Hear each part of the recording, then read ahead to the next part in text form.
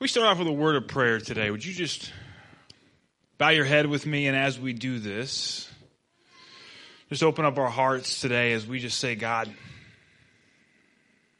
we just want to hear from you. And so anything that's distracting us today, anything we're carrying with us, we just pray we'd be able to take it right now and put it before your throne. God, what we want the most today, or what I want the most today, and I pray the rest of us, our heart's cry is that we just want to hear from you. We pray that your Holy Spirit would transform us today. Your Holy Spirit would convict us today. Your Holy Spirit would make us look more and more like you, because God, we don't just want to show up to church today and do church and sing some songs and hear a nice message, but God, we pray that you would speak today. And so God, I pray it wouldn't be my words, but it'd be your words. And if there's anything of me in this, God, that you would just strike it from people's ears. God, I just thank you for who you are and how you're going to work today, and pray for your Spirit to show up in power and transformation and miracles in our life today. In your name we pray. Amen. Well, church, I've noticed something over the last few weeks. I've been watching different news stories of people stepping out and kind of going against the grain of culture and going against the grain of science and authority. And some of those things have ended really, really badly. Some of those are still, the jury's still out. But as I've been watching these different stories go on, the way people react to them, I've just kind of noticed a trend that happens in our society.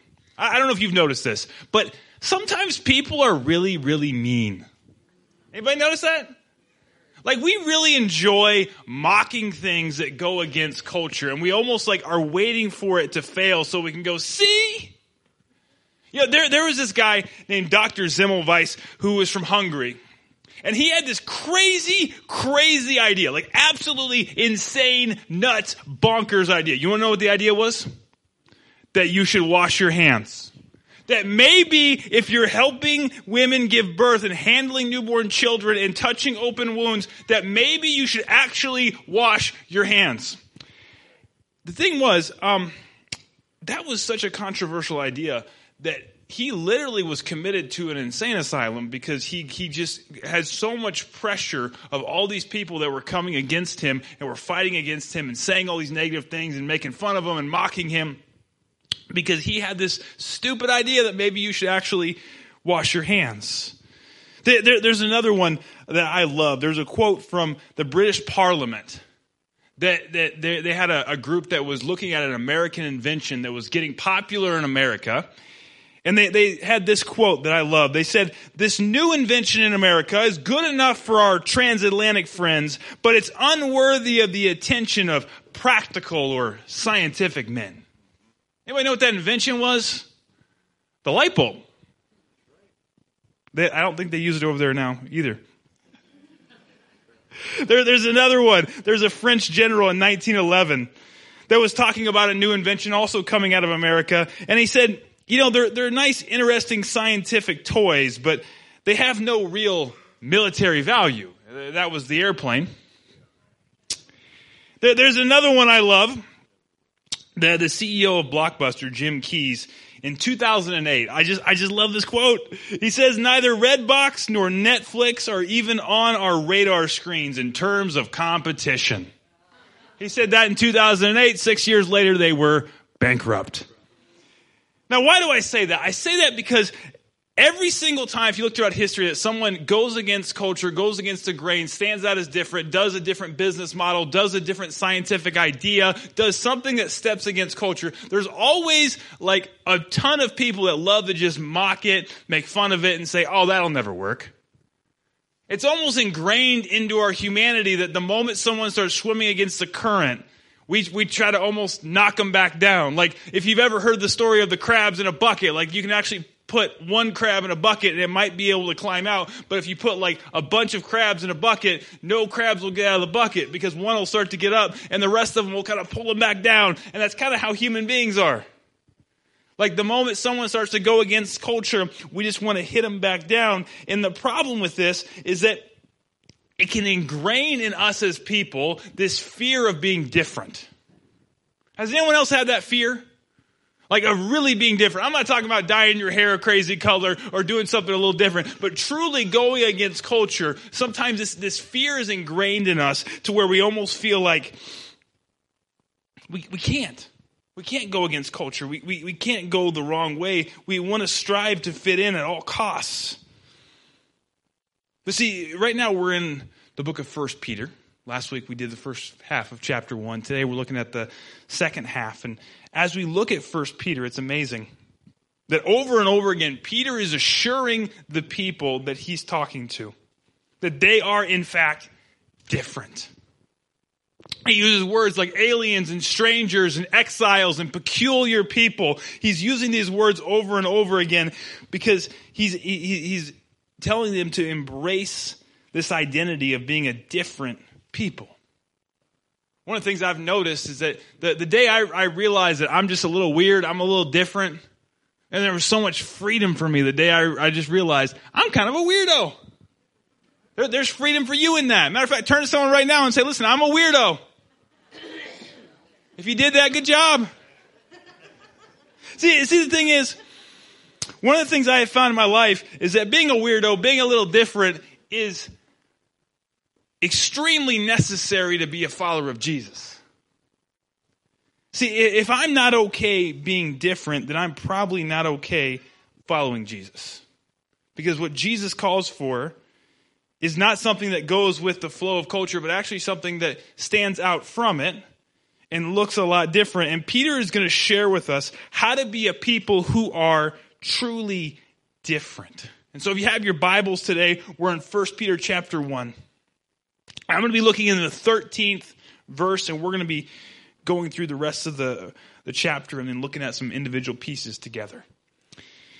So Peter writes this. He says, therefore, with minds that are alert and fully sober, set your hope on the grace to be brought to you when Jesus Christ is revealed at his coming. As obedient children, do not conform to the evil desires you had when you lived in ignorance, but just as he who called you is holy, so be holy in all you do. For it is written, be holy because I am holy. Since you call on a Father who judges each person's work impartially, live out your time as foreigners here in reverent fear, for you know that it was not with perishable things such as silver or gold that you were redeemed from the empty way of life handed down from your ancestors, but with the precious blood of Christ, a lamb without blemish or defect. He was chosen before the creation of the world, but was revealed in these last times for your sake. Through him you believe in God, who raised him from the dead and glorified him, and so your faith and hope are in God.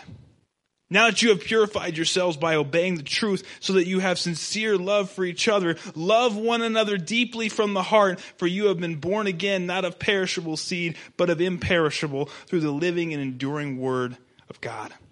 For all people are like grass, and all their glory is like the flowers of the field. The grass withers and the flowers fall, but the word of the Lord endures forever.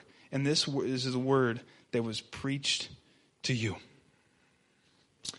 The first thing I want to pull out of this today is this. The first thing we have to do to act different is we have to think different, which means we have to prepare our minds for action. In 1 Peter 1:13, we see it says, therefore, with minds that are alert and fully sober, set your hope on the grace to be brought to you when Jesus Christ is revealed as coming. If we go to the New Living Translation of this, it says, so prepare your minds for action and exercise self-control.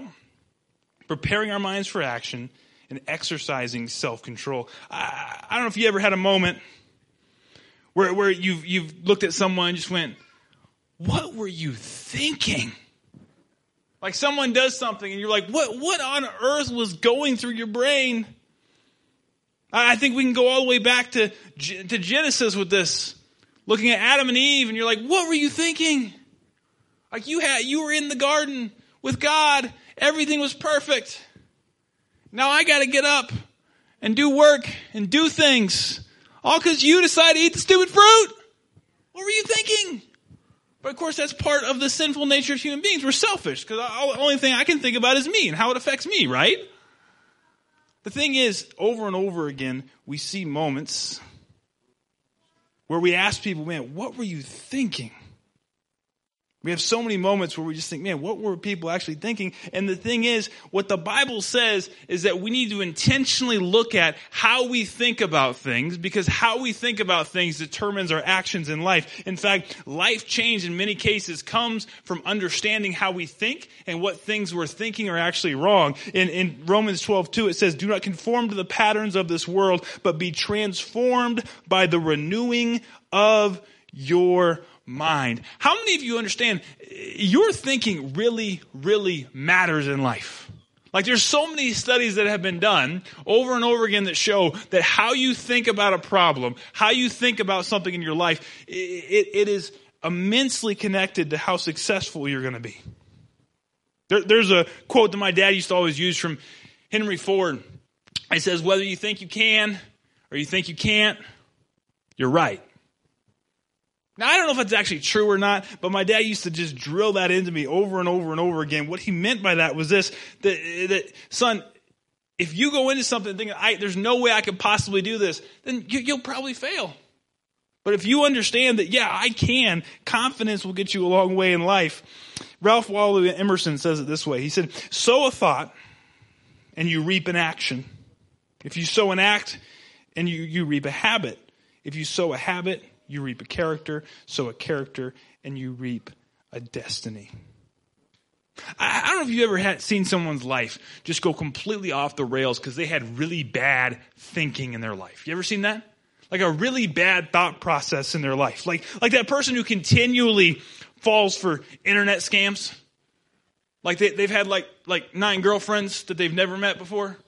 But they just keep having them over and over and over again. I've known those people. I've known those people that have thrown away their entire marriage because they thought their thought process was that the grass was greener on the other side. I've unfortunately known people that have taken their own life because they had this thought process, this thinking that nothing could ever get better, that life would never get any better, that they were worthless. See, whenever you look at people that end up in a destructive situation, whether it's addiction, whether it's horrible decisions, oftentimes you can go back to a thought process that was flawed. A thought process that had something inherently built into it that was a lie. You know, so often what Satan will do in our life is he will lead us to a path of destruction, or try to lead us to a path of destruction by trying to insert little lies into our life. And if you look at so many Christians who are struggling in this life, so many Christians who are struggling at following Jesus, oftentimes the struggle doesn't stem from something God said, but it stemmed from a little lie that's kind of built into their thought process they don't even know is there. See, the thing is, if we're really going to follow Jesus well, sometimes we have to look at how our brains are wired. We have to train our brain. And oftentimes what training our brain means, we have to have a mind that's sober. We have to have a mind that's self-controlled, as the verse tells us. I love what it says in 1 Corinthians 9. It says, all athletes practice strict self-control. They do it to win a prize that will fade away, but we do it for an eternal one. And then in Titus 2, it says, and we are instructed to turn from godless living and sinful pleasures. We should live in this evil world with self-control, right conduct, and a devotion to God. See, what self-control actually is it's the choice of doing what's right regardless of what we want. And in fact, I think one of the biggest temptations in our life is to do what's easy versus what's right. That's why, I'll tell you what, so many of the bad decisions I make in my life is because I make the easy choice in my life instead of the right choice. I mean, let's just go with health food, for instance. Right? I mean, the idea of eating nothing but salads sounds really good. But that choice is really hard. And Twinkies are delicious. And so is ice cream and cake and all these other things. I have an issue with sugar. I'm working on it. But see, the thing is, so often to change our lifestyle often means that we have to change the way we think about those things. And how do we do that? How do we change our brains? How do we change our thinking? Well, it starts by this. We have to examine our thoughts. What things are we thinking? What things do we believe in our life? We have to examine our beliefs in life. What things do we believe? What things do we believe about God? We have to examine our habits. What are our habits doing? It's so often, it's amazing how many people will say, man, I'm really struggling with God. I feel like God and I just aren't talking that much. I feel like God is far away from me. And then you say, okay, what habits do you have in your life? And they say, well, I mean, what do you mean? While you're reading your Bible? No. Are you going to church? Well, sometimes. Okay, are you praying? Are you talking to God? No, not really. It's been a while.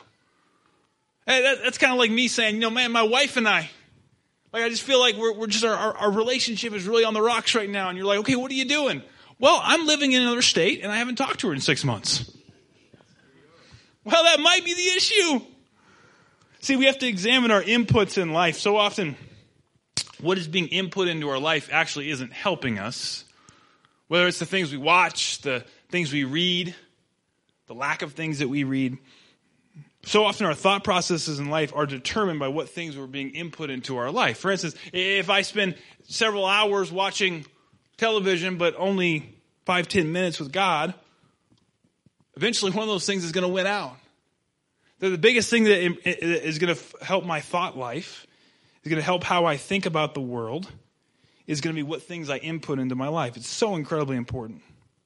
The second thing is this, that we need to do. First thing we do is we work on our thinking, we examine our thoughts. The second thing is this, we fix our hope. And in verse 13, Peter writes, therefore with minds that are alert and fully sober, set your hope on the grace to be brought to you when Jesus Christ is revealed at his coming. Hebrews 12:2 tells us this, let us fix our eyes on Jesus, the author and perfecter of our faith. This key word here is this word set or this word fix. He says, fix your hope, set your hope on Jesus coming back. Hebrews says, fix your eyes on Jesus. It all means the same thing. It means what you're focused on matters. What you're focusing your eyes on matters. Are you focusing on Jesus and him coming back? Or are you focusing on all these problems that are in front of you right now? Because what you focus on is going to have an extreme impact on you. In fact, I want to show you this as an example. I got a video I'd love for you to watch. Check this out. I saw the gorilla the first time. Everybody saw it? Okay. We all pretty much. And how many of you had seen a video like that before? Anybody? A few of you? Yeah? Yeah?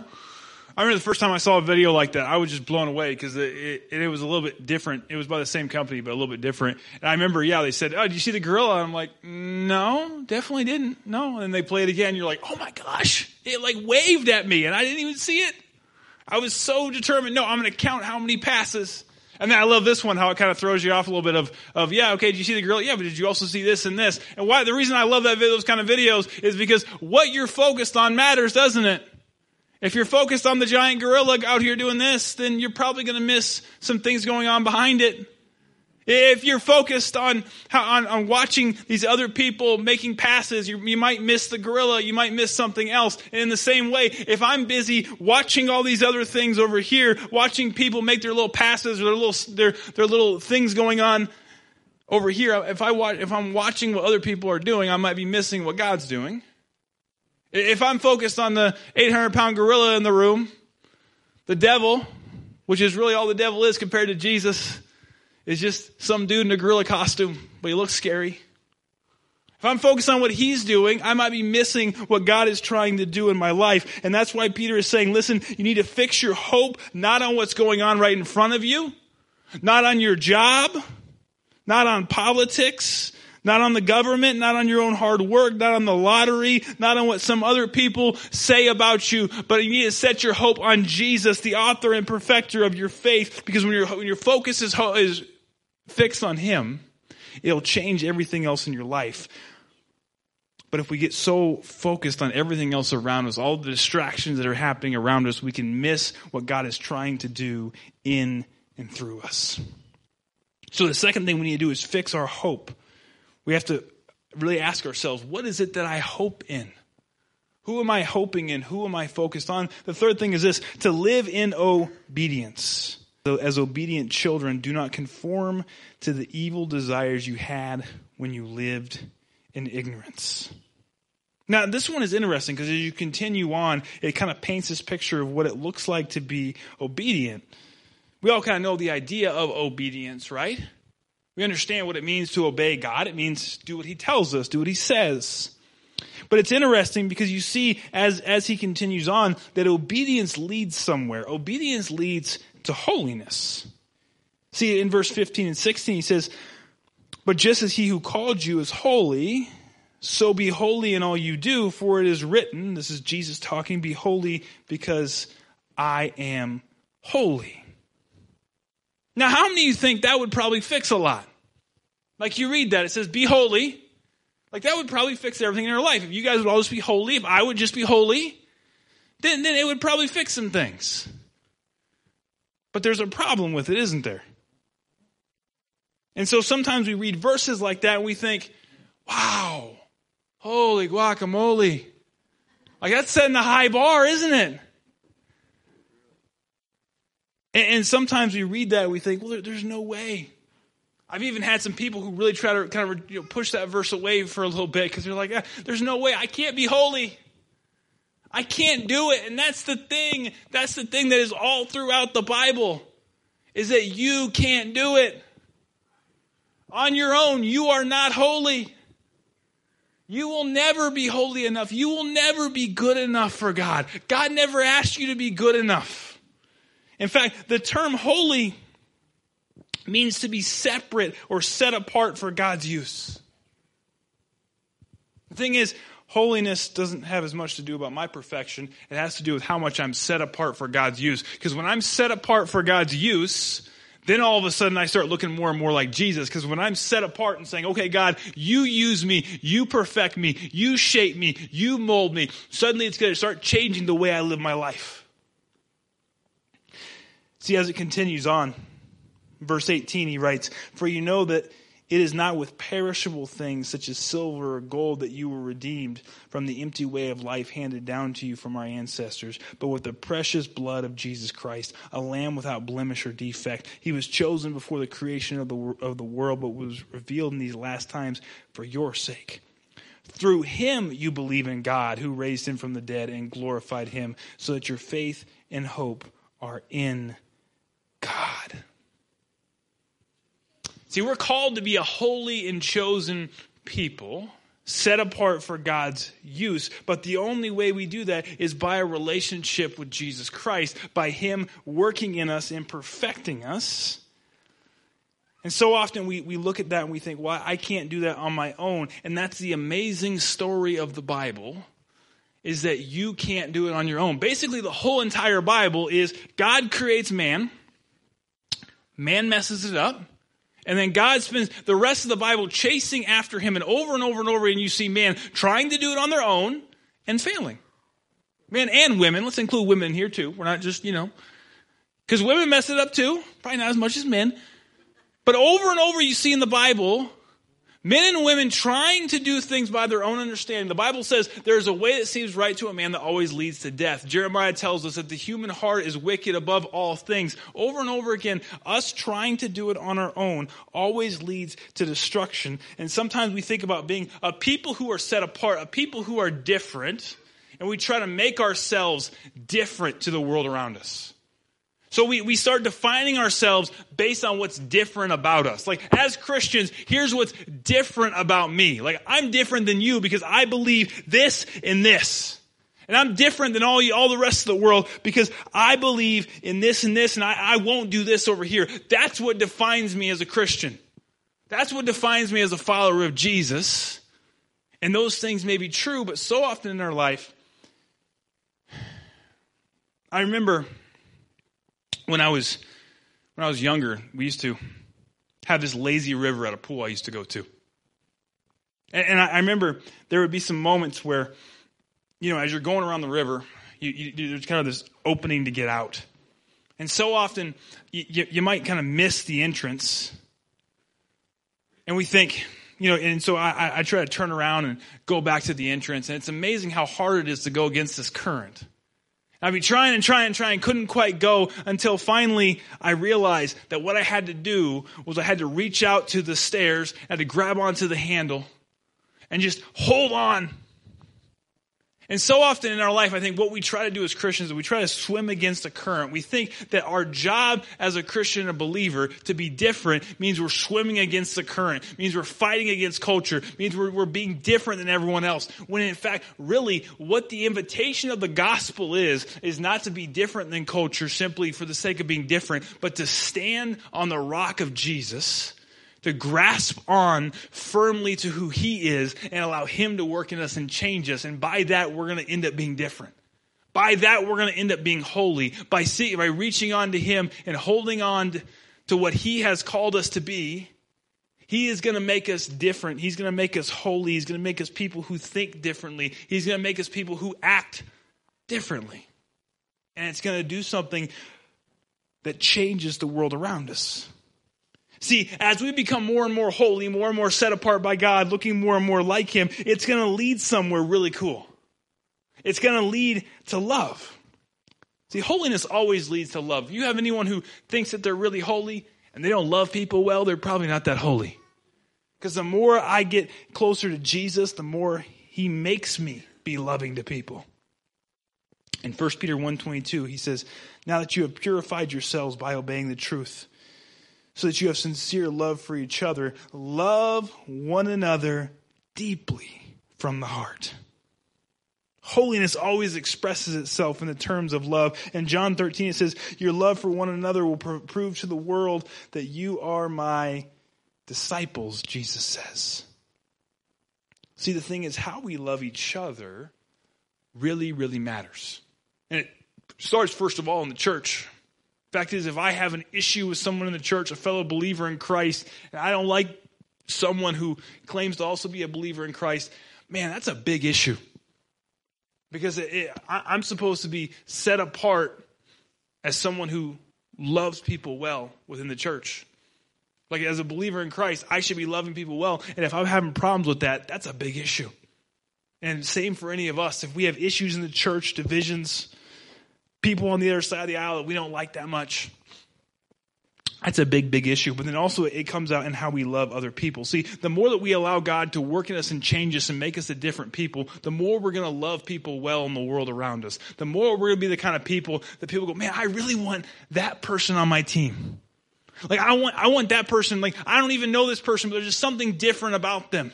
The kind of people that bosses desperately want to have on their team because they're so honest and loving and kind.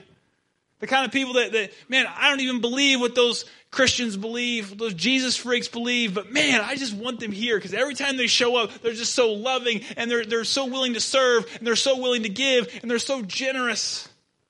That's the kind of people that we're called to be, because Peter understands here that he's talking to a people that are becoming more and more the minority. That are truly in a place where they're about to get squashed by the government. But the fact was that he's calling them to be a people, and what actually happens as you look at history, that they were a people that were so different. They were so loving.